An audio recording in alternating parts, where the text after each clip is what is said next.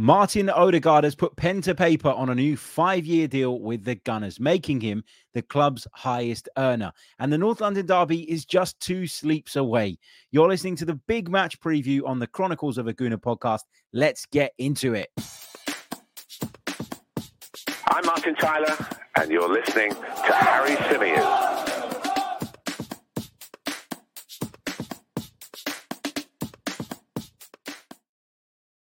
Hey everybody, how's it going? Welcome back along to the Chronicles of a Gooner, the Arsenal podcast, part of the 90 Min Football family. Hope you're all good. Hope you are all well. What a great day it's been. Martin Odegaard finally puts pen to paper on that new 5-year deal with the Gunners. Well, I say that. From what we understand, he put pen to paper earlier in the month, but we got the official announcement. That's what I wanted to say. He becomes apparently the club's highest earner. Is it deserved? We're going to get into that as we run through this show. And of course, as I mentioned right at the top there, the North London derby is just 2 sleeps away. Lots and lots to get into. We're going to be discussing Martin Odegaard's new contract. We're going to be breaking down Mikel Arteta's press conference. We're going to look at the highlights from Ange Postecoglou's press conference too. We're going to have a statistical look at this fixture. We're going to debate around how strong a derby this is in comparison to some of the others. We're going to discuss the lineup and the prediction.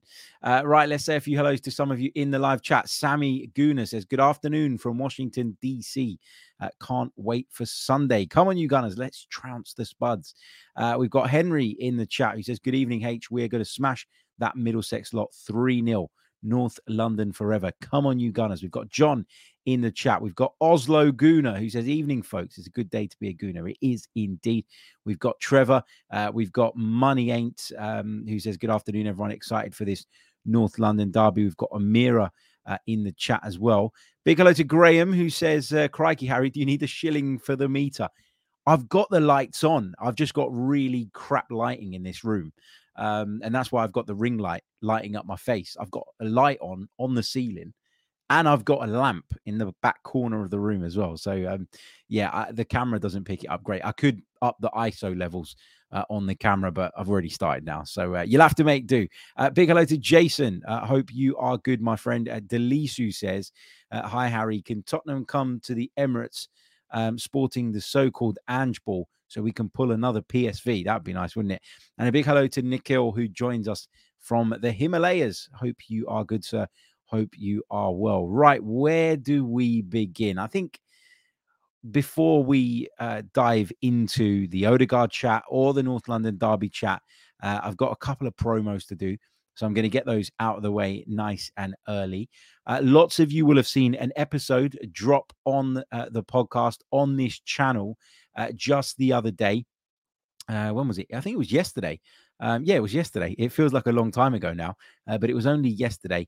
It's the Kai Havertz piece, which is called Kai Havertz's intelligent, in quote marks, because that's what Mikel Arteta called it, role at Arsenal explained. And what I did was rewatch the PSV Eindhoven game, which I thought was the game in which Kai Havertz looked probably the most connected to the rest of the team since he's joined the football club. I thought he was quite good against Manchester City in the Community Shield final, but he was playing in a different role that day. He was playing at centre forward. And what I wanted to do after the PSV game was watch the game back with a specific eye on Kai Havertz and what he brings to the table. And Mikel Arteta talked post-match about the complexities of the job that Kai Havertz has been given, the fact that he needs to be so intelligent to play. And that kind of got me thinking and intrigued me a little bit. And as a result of that, as I say, I wanted to focus in on Havertz. And so we did a special episode of the podcast. It is available in audio format. It is available on our YouTube channel. I would suggest, if you haven't seen it already, go over to the YouTube channel because you get the sort of visual aids with it that will help you to understand the points that I'm making. I did listen to the audio version back because I wanted to figure out if it was still easy enough to follow. And it's just about okay, but I'd certainly recommend, if you are going to take that one in, that you do it on YouTube rather than on your preferred podcast platform. The members mailbag is going to drop tomorrow.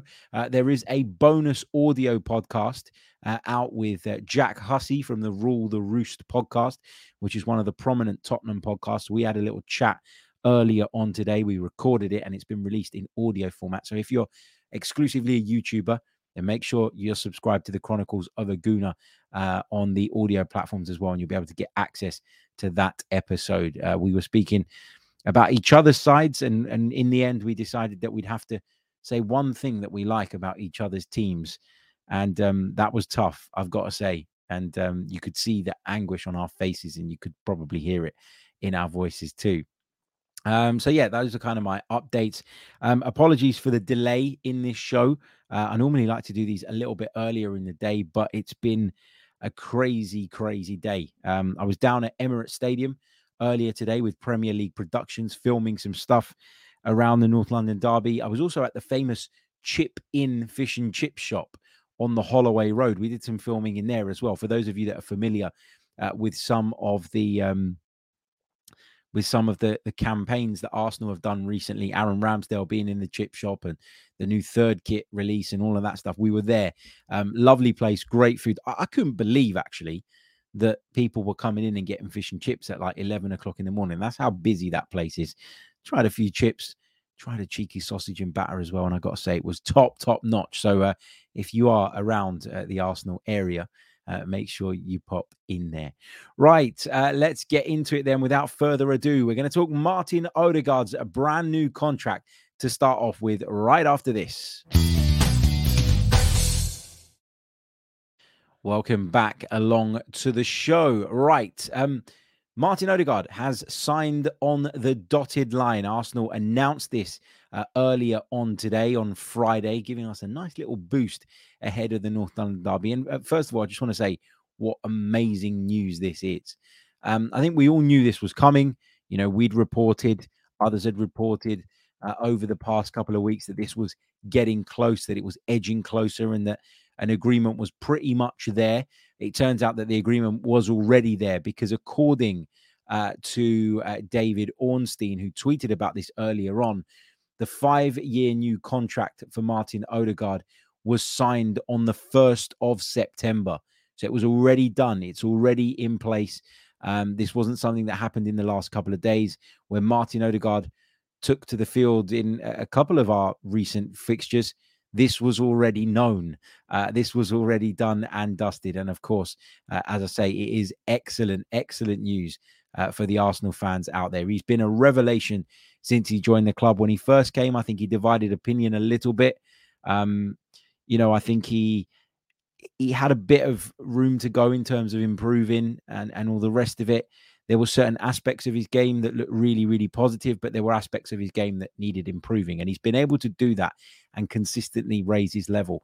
The contract runs, the new one, until the summer of 2028. There is no option to extend on the end of it, but it's 5 years.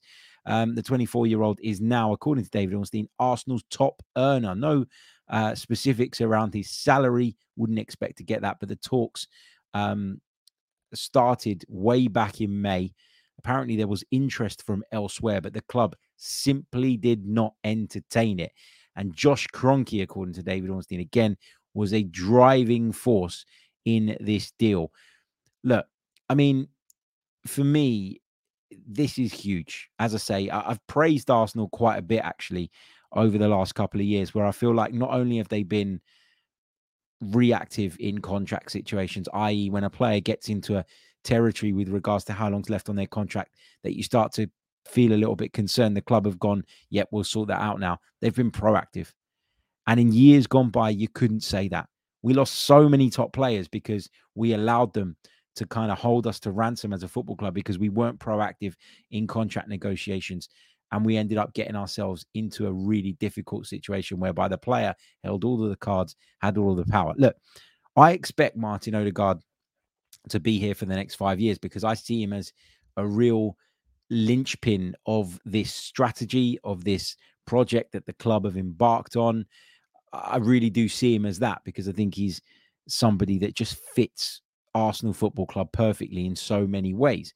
But obviously, part of the purpose of giving these players these contracts is that if they do decide that they want to move on, if you decide that you want to move them on, they retain some value in the transfer market. Martin Odegaard is just 24 years old, so this contract takes him up to 29, and then you can reassess your options if he stays that long, and you can figure it out. Oslo Gunnar says he's the heartbeat of the team. I agree with that. At this moment in time, he's exactly that. I did a little piece earlier on today, which I'll just share with you guys, actually. Hold on, where is it? Here we go. For BBC Sport, they asked me to share my thoughts. Let me just share that particular bit, and I'll just quickly run you guys through it, because that way I can kind of get my Martin Odegaard thoughts off my chest without missing anything that I really want to have included. But this is what I said earlier on over on the BBC Sport website. It's fair to say that when Martin Odegaard first arrived in North London, he divided opinion, as I've already mentioned. But his physical and technical development, along with the team's evolution on the whole, has seen him become widely regarded as one of the best attacking midfield players in world football. The Gunners have been lauded for their recruitment in recent years, but their ability to secure the futures of their key players through new and improved contracts has at times, in my opinion, gone under the radar.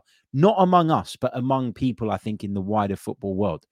Odegaard very quickly earned the trust of his boss, and along with that, the captaincy, following in the footsteps of some of the club's greats.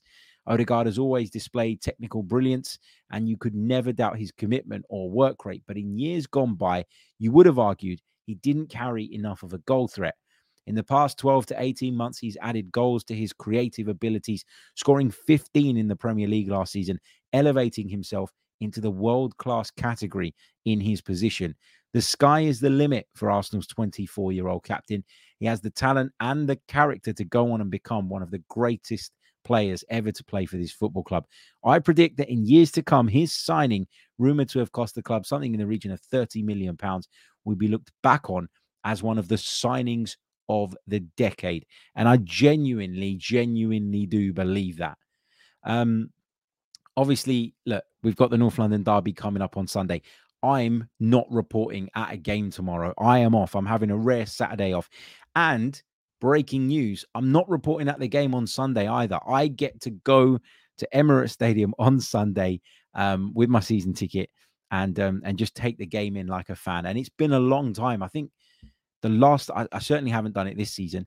And I think the last time I did it was Manchester United at home last season. So it's been a long time since I've been able to take in a game without having any responsibilities. I'm going to get down there nice and early, catch up with some friends, and fingers crossed after the game, celebrate an Arsenal victory. The podcast can wait till I get home, whatever time that is. But yeah, really looking forward to that. But as I say, I'm not working tomorrow. And what I've got in mind is a specific episode on how Martin Odegaard elevated his game, the factors that have allowed him to go on and become, in my opinion, a world-class operator in his position. Because I think there are factors that are down to Martin Odegaard. There are factors that are down to Mikel Arteta. And there are factors, I believe, in this current Arsenal side that are down to some of the players around him and the connections he's been able to form and build. So, similar to the Kai Havertz piece where we did a real deep dive analysis, I'm going to do something on Martin Odegaard tomorrow, which I can't wait to share with you all. So stay tuned for that. It is coming very soon. Anyway, I don't know if you guys have seen the interview that he did with Clive Palmer from the Arsenal Vision podcast.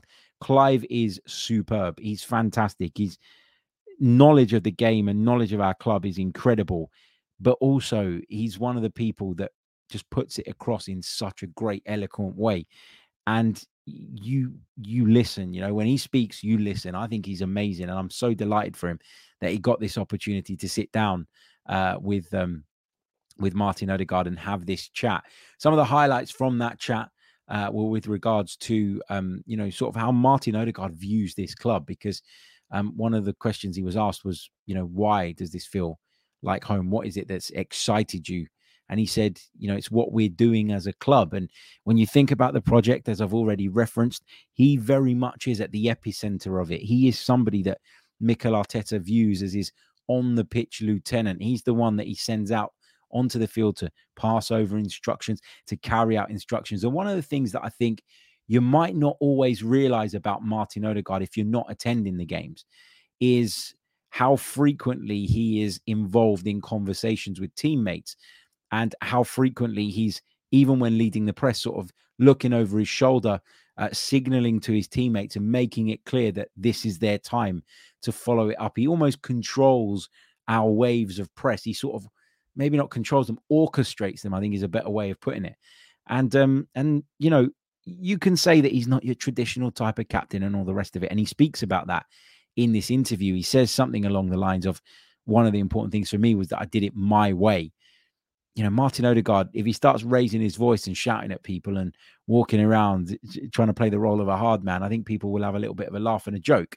But, you know, he leads by example, I think is the way he put it. And my word, does he do that? He said this is definitely his home. And I think when you listen to Martin Odegaard speak about his past, and I'm talking about his past in terms of his footballing career, you always get the sense that he was just a young lad who left home really, really early. There was a lot of hype around him, but all he ever really wanted was to find a home. And he thought that he was getting that at Real Madrid. But of course, that move then culminated into a number of loan spells. I think he learned on those loan spells, and he kind of alludes to that as well. We learned not just football skills, but life skills, having to go abroad and live in different places, all the rest of it. But you know, you get the sense from Martin Odegaard that this is exactly what he was looking for. Like, he's landed on his feet at Arsenal in terms of finding exactly what he wants from a football club. I said he's at the center of this project. He feels like one of 3 or 4 flagship players that Mikel Arteta has, has sort of operating at the center of what it is that he's trying to do. And as I say, for me, this is a world-class player for whom the sky is the limit. So great news. The interview's pretty cool. Some of the photos are great. Go over to the Arsenal website. They always make a big song and dance, and there's a cracking little video as well that goes with the announcement. And again, a big shout out to Clive Palmer. Congratulations, mate. That was a superb interview. Really enjoyed it. Right, we're going to take a really short pause, and then we're going to discuss Mikel Arteta's press conference, and we'll touch on some comments made by Spurs boss Ange Postecoglou too. Hey, everybody. Welcome back. Hope you're all good. Hope you're all well. 2 more sleeps to go until the North London derby, maybe even 1 by the time you listen to this. Remember, if you haven't done so already, please do leave a like on the video and subscribe to the channel. It really does help me. So if you haven't done it already, what are you waiting for? Like, subscribe, you know the drill by now. And if you're listening on audio, please do leave us a review too. That helps. We got about 46 likes on the board. Nowhere near good enough. Come on, guys, smash the like button. It really does help. And yeah, what are you waiting for? As I say. Anyway, Mikel Arteta's press conference. Of course, the press conference opened with a question around Martin Odegaard, who came, you know, who sort of announcement came, what, an hour before the press conference. So yeah, that was pretty cool. You know, to give Mikel, or for Mikel Arteta to have the opportunity to discuss that and the significance of it ahead of what's a big game and stuff. So yeah, interesting to hear from him. He said that there's no ceiling with regards to how good Odegaard can be, and you know, that kind of ties into my views as well. And look, I expect Mikel Arteta to blow smoke up his players' arse and, you know, really kind of inflate how good he is. This is a signing that was made by Mikel Arteta. It was a deal that was driven by Mikel Arteta. He's a player that, as I've said, he's instilled as a flagship player, very much at the epicenter of the project that he's trying to build and still building and still wanting to take to that next level. So, of course, he's going to be highly supportive of the player. But you know, you listen to Mikel Arteta talk about Martin Odegaard, you look into his eyes and you think he really means this. And why wouldn't he? You know, Martin Odegaard, as I say, has added goals. He's added the ability to go and take games by the scruff of the neck and be a match winner. He's got it all. You know, he's a great poster boy for the football club and all the rest of it. And one of the points that Arteta made, which I thought was quite interesting, was that it shows that people can go on all different pathways to get to ultimately where they want to be. You know, I don't want to dwell on Odegaard too much. This is a North London derby preview, but I've got to say this. You know, when he joined Real Madrid, the pressure around him to succeed was huge. It was a heavy weight on a young man's shoulders. And the loan spells were not ideal, but I can guarantee you this, when he started going out on some of those loan spells, there were people out there saying, well, this was a flop from Real Madrid's perspective. What a terrible signing.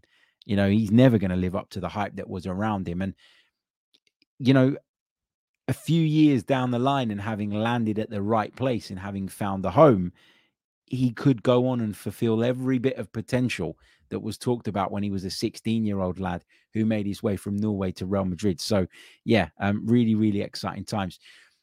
Other points discussed in the press conference, team news update. Mikel Arteta said that Gabriel Martinelli is still being assessed. And if you go on the club's website, there was an update that came out a little bit later that said that Martinelli is touch and go, whether he's going to be available for this fixture in any capacity. Mikel Arteta confirmed that Thomas Partey is still out as expected. But just looping back to the Gabriel Martinelli chat, I find these interesting comments, and I'll tell you why. So first of all, if he is genuinely touch and go with regards to whether or not he's going to be involved in this fixture, that suggests that the injury that he picked up is nowhere near as bad as we first feared, because he'd have been out for less than a week if he's to come back. So, you know, it's either good news or it's Mikel Arteta playing mind games. And I wouldn't be surprised if it was the latter. I wouldn't be surprised if he wanted to keep Ange Postecoglou guessing and therefore decided he wasn't going to reveal what the deal was with Gabriel Martinelli. By saying he's still being assessed, he kind of left it open as well to be able to turn around in a couple of days' time and saying, well, we carried out our assessments. It's a hamstring strain, etc., etc., and so he's going to be out for 3 weeks. Do you see what I mean? He's left it open, which is really, really interesting. He was also asked about the goalkeeping situation again. I mean, how many times are we going to talk about this? I put a tweet out last night. You know, I'm so bored of this stuff. It's like it's all we hear about now. You know, Raya Ramsdale. I said something along the lines last night of the Raya and Ramsdale stuff. It really isn't that deep. We've got two top goalkeepers. Whoever is selected will still have a top player who's good enough to be playing sitting on the sidelines. You know, the likes of City and Chelsea have stockpiled talented players for years. There is nothing to see here. Obviously, Ramsdale will be disappointed. Obviously, he'll want to get his place back. But you need competition in a squad. You need that to drive excellence. That's how it works. That's how it goes. And Mikel Arteta was, of course, asked about how Aaron Ramsdale's reacted to being left out of the team. And he says he's responded well. He talked about him being still a real positive character around the place, etc., etc.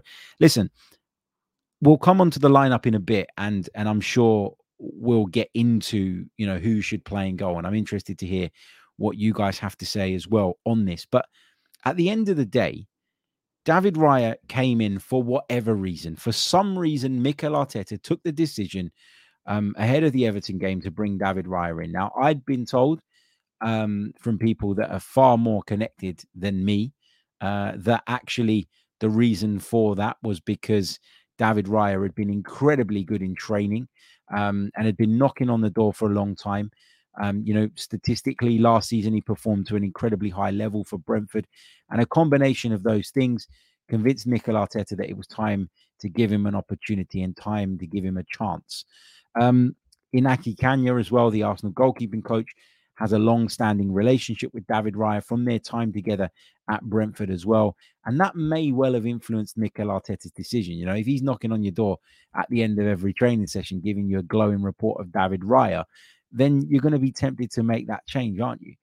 But at the end of the day, you know, I have to say, I went into the Champions League game thinking Ramsdale will come back in, that he'd be given the opportunity to represent Arsenal under the lights on a big Champions League night. Why? Because he played a big role in getting us back there. And then he wasn't. He wasn't selected. Now, there's no point crying over spilt milk, okay? He wasn't selected. And when you break this down and you look at it logically, what you've got is a goalkeeper in David Raya who has come into the club in the summer, who's clearly impressed in training, who's been sort of knocking on the door. He's coming away at Everton, a game in which we lost last season, and then he's played against PSV Eindhoven in our first game back in the Champions League in 6 years. And what's he done? He's kept 2 clean sheets. Why would you drop him now? Why would you take him out now? Would you throw Aaron Ramsdale back into a game like this cold? I don't think I would. And we'll get into that in a little bit more detail later on. When discussing the Raya Ramsdale situation, Mikel Arteta sort of alluded to the fact that, there's always going to be players around the squad that aren't happy, but games need people to finish them. They need people to start them. That everybody in the squad will have a big role to play between now and the end of the season. And he actually sort of confessed that for him, announcing the lineup and sort of waiting for the reaction of some of those players is one of the hardest things to do as a manager. He said, I might look very calm and collected when I'm doing it, but I certainly don't feel that way.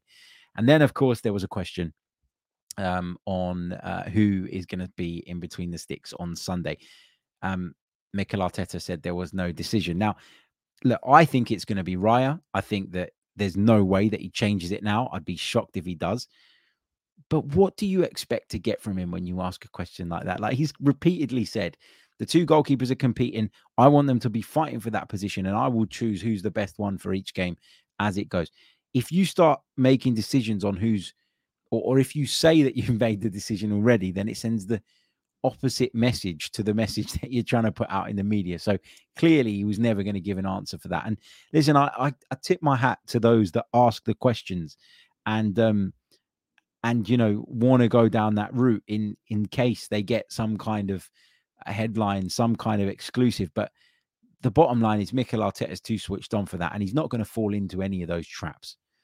Just flipping it to Big Ange's press conference. Big Ange, that's what they call him. Listen, let me just get this out of the way, actually, because, being a Greek and being someone that has repeatedly been told over the last few months that they look like a younger version of Ange Postecoglou. Cheers for that, by the way. I quite like him as an individual. I think he's a good guy. I think he's a good man. I think he's quite a good football coach. But for me, the jury is still out on him a little bit because it's so early. Right? He's had a good start to the season. They've played against sides that I expect them to beat, maybe with the exception of Manchester United. But when you look at the circus at Old Trafford currently ongoing, then, it doesn't come as a surprise that Spurs beat them at the Tottenham Hotspur Stadium. Lots of clips going around of Ange Postecoglou. I thought what he did with the young chap who was, in the crowd at the fans forum the other day, I thought that was brilliant.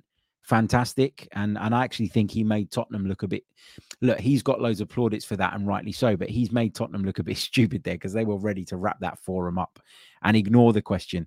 Ange Postecoglou made sure that the question was put across, gave some form of answer to it.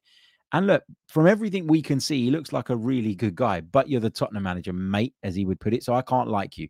All right. That's the bottom line. Okay. That's how it goes. He was asked today about whether Spurs could come to Emirates Stadium or whether we should expect them to come to Emirates Stadium and play their game, or will there be a slightly more pragmatic approach applied?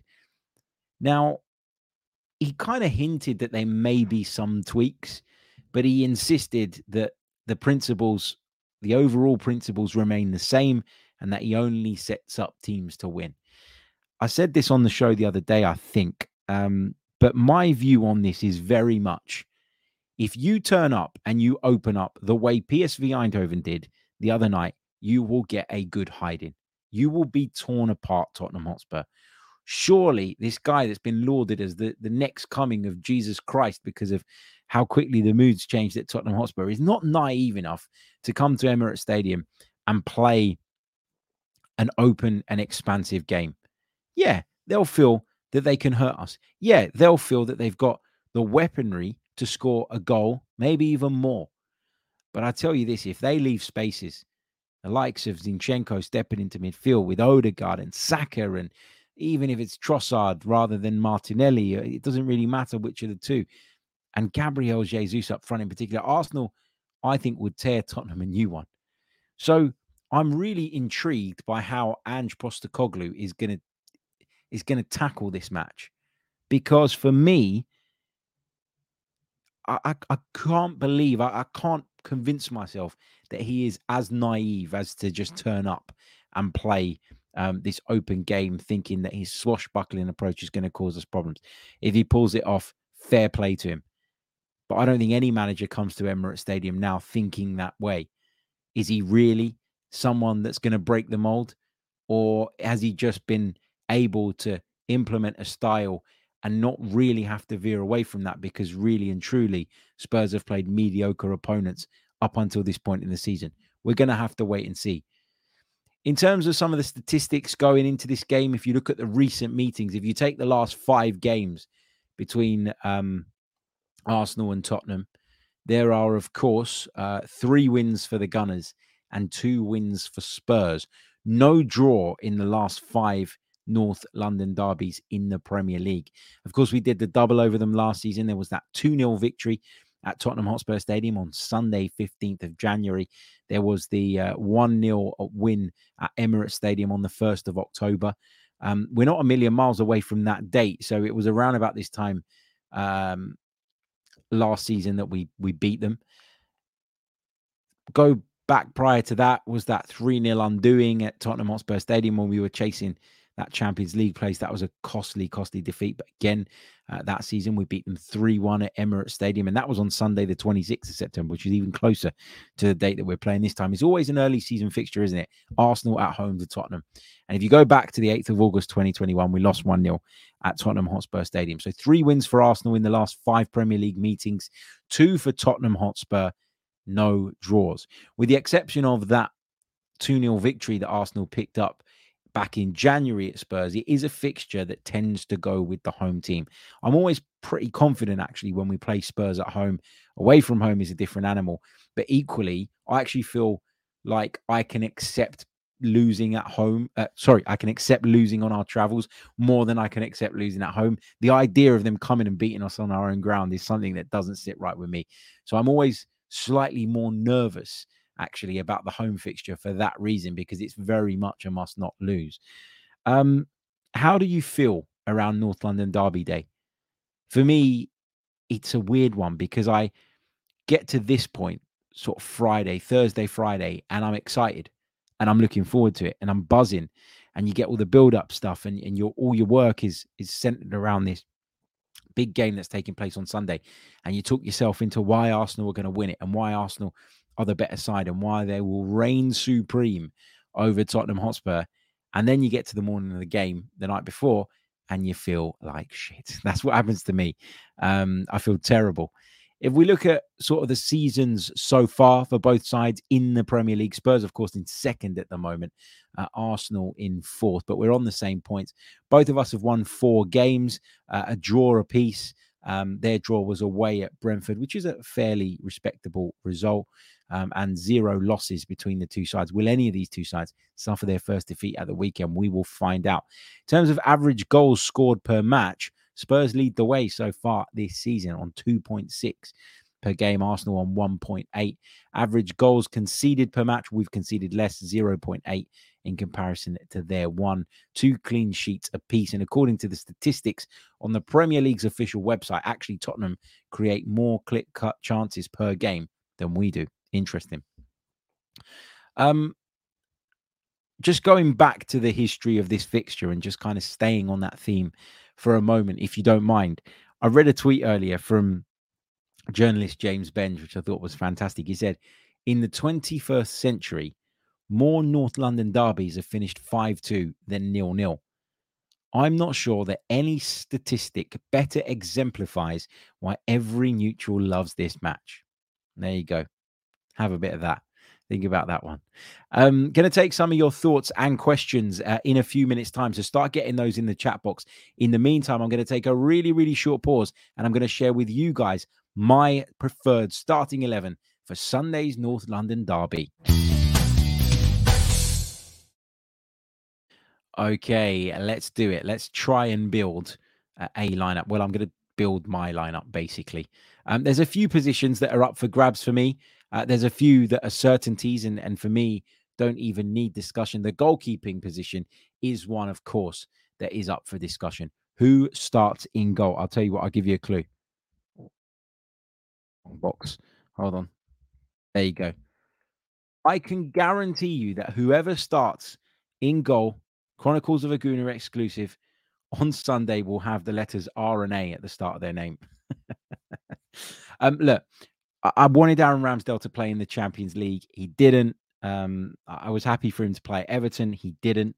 Off the back of keeping 2 clean sheets, I cannot see Mikel Arteta changing the goalkeeper. And actually, I don't think that would be the right thing to do at this moment in time. So I'm going with David Raya in between the sticks for Arsenal on Sunday. In terms of the back four, I think this is easy. This picks itself for me. White at right fullback, Saliba just inside. Then I would go with Gabriel, of course, alongside him. And then Oli Zinchenko on the left for me. So that's my back four. Nice and easy. Without Thomas Partey available, there's only one player that you want to see sitting at the base of the midfield. Yes, Mohamed Elneny, he's back. Yes, Jorginho is around too. But for me, Declan Rice is the man that plays in that position. Captain, fantastic. Martin Odegaard will continue in his normal role for me.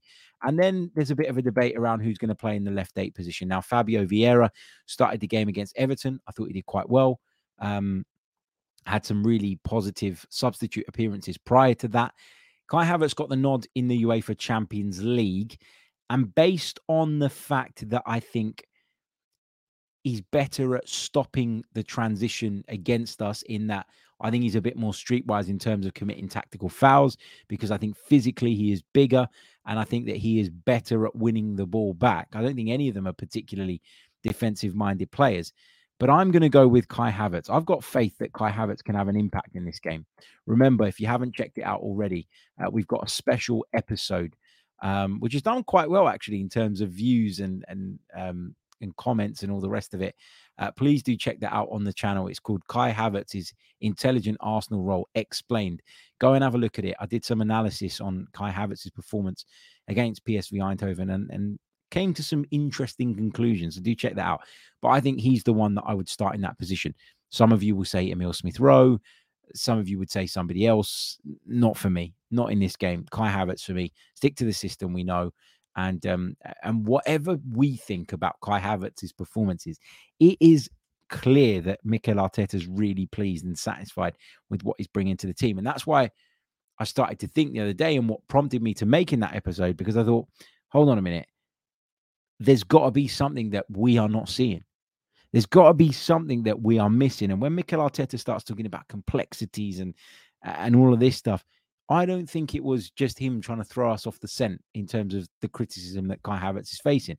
I think that there was some hint there to kind of say to the fans, look, you don't know what you're looking for. And somebody made a really, really good comment actually on the stream that we did the other day, which said people need to stop judging Kai Havertz as a forward, because he's not playing as a forward. He's playing as a midfielder. So why are we judging his impact on games based solely on goals and assists? And it's a really, really good point. If Granit Xhaka hadn't scored up until this point in the season last season, nobody would have said a word about it. But we're trying to judge Kai Havertz on forward numbers when he's not playing in a forward position. I thought that was interesting. Also, though, as well, like that episode, it received a lot of love. And I'm so grateful to everybody that listened to it. I know a lot of people listen to them and don't comment and don't get involved in the chat and all the rest of it. But some of the comments I got, some of the DMs I got, some of the messages I got were wild. People telling me that I was being the club's PR piece, trying to justify the £65 million spend on Kai Havertz. Lots of people said it was a load of junk, a load of shit, a load of nonsense, and that I didn't know what I was talking about. And listen, that's fine if that's your opinion, but then just don't watch it. Like, you wouldn't believe how much effort goes into one of those videos. Like, you got to sit and rewatch the game. You know, that takes an hour and a half. All right, maybe slightly less because you forward through certain phases of it. Then we put together slides and highlighted certain things, and you got to cut those and put them into a presentation and all the rest of it to make that video. I'm okay with people disagreeing with me, but some of the comments I got were awful. Calling calling me every name under the sun. I deleted a load of them off the video this morning when I went through, because I don't want anybody coming over to the channel for the first time and spotting that kind of like toxicity. We don't want that. You know, there are other places on the internet you can go and sort of and let off steam if that's the way you want to do it. But this is not one of those places. But anyway, appreciate everybody that tuned into that video, of course. So that's my team so far. Let me just quickly run through my defense and midfield for those of you listening on audio. Raya in goal. I don't think that Arteta changes it ahead of a game like this. And to be honest with you, I don't think he should. Back four of White, Saliba, Gabriel, and Zinchenko. Rice with Odegaard and Havertz in midfield. Saka starts on the right, no doubt about it. One of the match winners within our ranks. On the left, I'd say it's going to be Trossard, because Martinelli is touch and go, apparently. I'd be shocked if he started the game. And Leandro Trossard was, you know, I don't think he was great when he came on against Everton, but he scored the winning goal. So match winner on that occasion. And I thought he was sensational, actually, in the game against PSV the other night. Now, one of the other question marks is around who starts at centre forward. Eddie Nketiah has been great. Gabriel Jesus got a start, of course, in the Champions League. You know, still maybe some slight concerns about his fitness, about where he's at. But if I'm Mikel Arteta, I'm starting with the Brazilian. And I'm making the change after 60, 65 minutes, if that's what's necessary. Nobody would mind bringing in Eddie Nketiah at that stage in the game if Gabriel Jesus has given his all and has run out of steam. We all appreciate that he was out for a long time last season, that he had to undergo surgery at the start of this season. His recovery's been really, really quick. He looked razor sharp the other night, as sharp as I've seen him in a long, long time. And I just don't think you can ignore that kind of performance ahead of a North London derby. I think he brings the best out of Saka, the best out of everybody around him. One of the reasons that I actually felt that Kai Havertz looked more connected the other night to the team was because Jesus was up front rather than Eddie Nketiah. And that's not to criticize Nketiah, because I think he's a good player.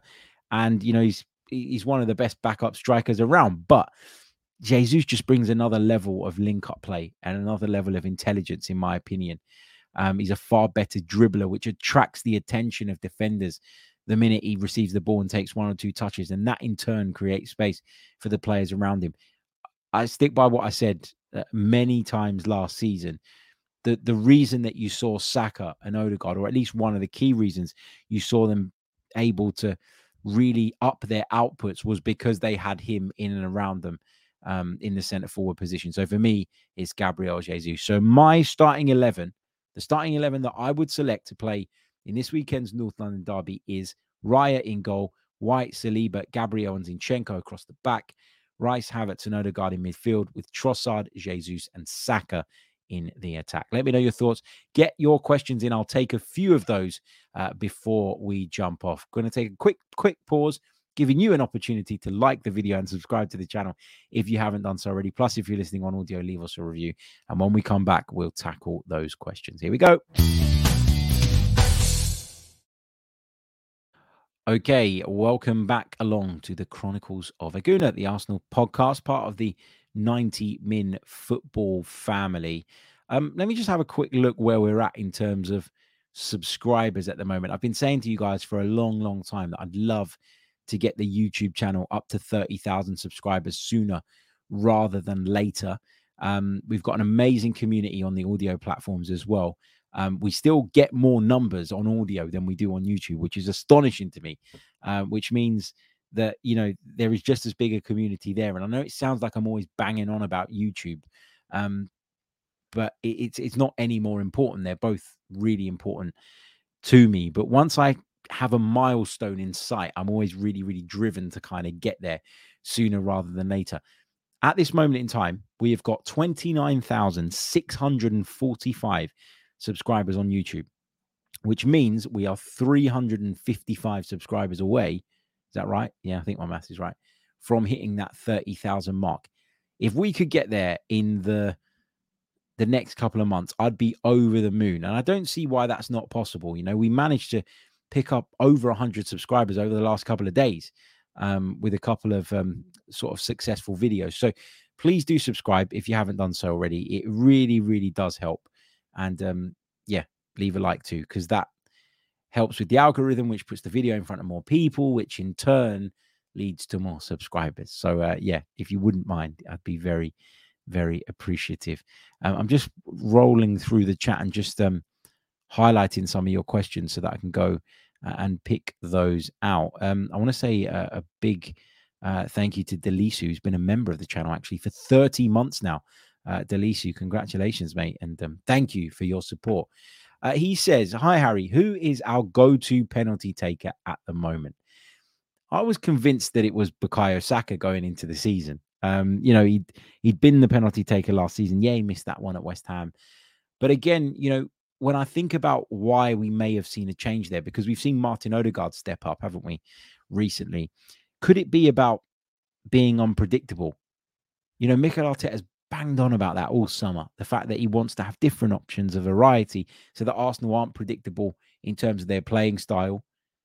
Is that a principle that he's now applied to penalty taking as well? I just wonder, because yeah, you know, Bukayo Saka, I think, missed one in his Arsenal career, yet very quickly, very ruthlessly was replaced by Martin Odegaard, it seems anyway. Is that Mikel being ruthless like he's been in the goalkeeping situation, or is this about being unpredictable? Will we see Bukayo Saka take penalties at times too? Listen, as I say, Saka only missed one, but there's something about Martin Odegaard's sublime technique that makes me feel far more comfortable about the idea of having him strike a ball from 12 yards than anybody else. So for me, the go-to penalty taker at the moment is Martin Odegaard. But yeah, I know people would disagree with that. Let me know in the chat what you think. Odradek says, Harry, who do you think is the most underrated player in the current Arsenal squad? It's a difficult question, this. I think there are a few players that are much better than most people would give them credit for. I think Reece Nelson's getting better and better. He's one of them that comes to mind. Another player for me is Jorginho. I know people would disagree with that, but you know, whenever he comes on, he's able to help us control games. As long as you use Jorginho in the right way, he can be a really, really effective tool. If you start to pick him in midfield and leave him at the base of a midfield in open games where there's a lot of transitions and there is a lot of space around him, then I think you're kind of asking for trouble. So if you use him in the right way, I think he's a really, really handy player. And I think he's been that for Arsenal. So he would be probably my selection on this one. Delisu says, and thank you so much for your super chat, mate. You really didn't have to. I really, really appreciate it. He says, thank you so much for the great content. As a South African Gooner, you make me feel so close to my club. It's really appreciated. No, mate, your support is appreciated. Thank you so much. Gary Griffin says, Harry, why are people obsessed with the Havertz fee? We've only paid £20 million up front for him, with two more £20 million payments spread over 3 financial years. Who knew we had so many accountants? I don't know for a fact that is the makeup of the deal. I'm not saying you're wrong. I just don't personally know that. But yeah, look, transfer fees, they're not the big issue for football clubs nowadays. You don't feel like these clubs have so many assets and so much flexibility because of the vast amounts of money that they earn. They're in a position where they can generate transfer fees. I think the thing that really drains and kills football clubs is really over bloated and inflated wage bills. And that's something that Arsenal had in the past. In trimming down the squad initially the way they did, they saved a lot of money. They've slowly been able to build it back up. And now, as the revenue around the football club increases with the qualification of Champions League football, for example, and for other reasons, because we're a much more attractive proposition as a football club while we're punching right at the top of the table to commercial partners and all the rest of it, you can slowly allow your wage bill to catch up. And that's what Arsenal have been doing by increasing the salaries of people like Odegaard, Ramsdale, Bukayo Saka, etc., Martinelli. So yeah, like I think it needed to be stripped back, but I think we're in a place now where look, even if we do go on to pay the full 65 million or whatever it is for Kai Havertz, it's not going to kill us in the future because generally speaking, the club is being managed so much better. And that obviously really helps. Ted Watt says, is Ramsdale a scapegoat? He was used with the new system and the defense was struggling. For what it's worth, I think Riot is a very good goalkeeper. I don't think he's being scapegoated. I don't think this is anything personal. I don't think this is Mikel Arteta losing faith in Aaron Ramsdale and all of a sudden wanting to kick him to the curb. I don't think this is anything like that. And I'm wary of the fact that we keep talking about it and we're creating an almost Jadon Sancho-like narrative around Aaron Ramsdale. And the two situations are completely different because Aaron Ramsdale hasn't fallen out with anybody. Mikel Arteta hasn't turned off from Aaron Ramsdale in terms of how much he respects him and admires him as a goalkeeper. He's just got another goalkeeper in that at this moment in time he thinks is better, and he's playing him. And it's as simple as that for me. So I don't think Aaron Ramsdale has any reason to feel like a scapegoat. If you want to play top-level football at a top club, you are going to face competition. And yes, it's an unorthodox way of doing things. And there are not many goalkeepers in the world that have this level of competition, which can then lead to X amount of insecurity. I get that. But I simply think that this is just the case of Mikel Arteta looking at Raya in training over a period of time. We know that Arsenal under Arteta are very statistics driven, and they've decided that this is the guy for now. Essen says, I agree with you in 99% of the things you say, but it's statistically a fact that Raya is better in the air than Ramsdale. Yeah, maybe he is. Maybe he is. You know, I hadn't watched anywhere near as much of David Raya prior to this season as I did Aaron Ramsdale. And I actually didn't realize how big a figure David Raya is until he got here, to be honest with you, and until I've seen him up close. But yeah, as I say, I think Mikel Arteta feels that Raya is the best option at the moment, and so be it. I don't think it's any deeper than that. It's a team selection. That's it. Delisu says, Harry, what did you think of Emile Smith-Rowe's cameo the other night? I thought he looked sharp when he came on against PSV. He did. And I think, you know, the fact that he came on in a Champions League game kind of shows that, you know, he's in the thinking again, and he wasn't really for a long time. There was a long period where he wasn't even getting opportunities off the bench. So that's a good thing for him. He's got to take those opportunities as they come. He's got to make the most of them. And he's got to hope that he can either capitalize on someone picking up an injury. Not that you want your teammates to be injured, but, you know, that an opportunity comes, that the door opens and that he can get in and make the position his own, in the same way that Martinelli basically took his position on the left during a period he was out injured. Right. I am going to sign out now. We'll be back tomorrow with that Martin Odegaard special and the members mailbag over on the Another Slice platform for those of you that are subscribed. So get ready for that. There's some great questions again, and I can't wait to dive into them. I've recorded some of them, but there was a few more that came in this afternoon. I know that the day that we released that members mailbag has fluctuated a little bit, but I'd always prefer, and I'm sure you guys would agree, tell me if you don't, I'd always prefer that we do it when we have a good amount of good questions so that the show is worthwhile. But yeah, we'll get that out to you tomorrow, of course. Kenny says, Harry will take the position of either a press officer or the president or prime minister. I think you're in the wrong job. I think you're trying to suggest that I'm too diplomatic or whatever. Yeah, let me know what you're suggesting. But anyway, thank you all so much for tuning in, as always, to another live edition of the Chronicles of a Gooner podcast. This has been the big match preview, looking ahead to Sunday's North London derby. Did I give you my prediction? 3-1 to the Arsenal is what I'm going for. I've been saying that all week, and I'm going to stick to it. Come on, you Gunners. I'll catch you all tomorrow with more, and then we'll be back after the North London derby for hopefully some positive reaction. Until then, take care of yourselves. Have a great evening. Goodbye. I'm Martin Tyler, and you're listening to Harry Symeou.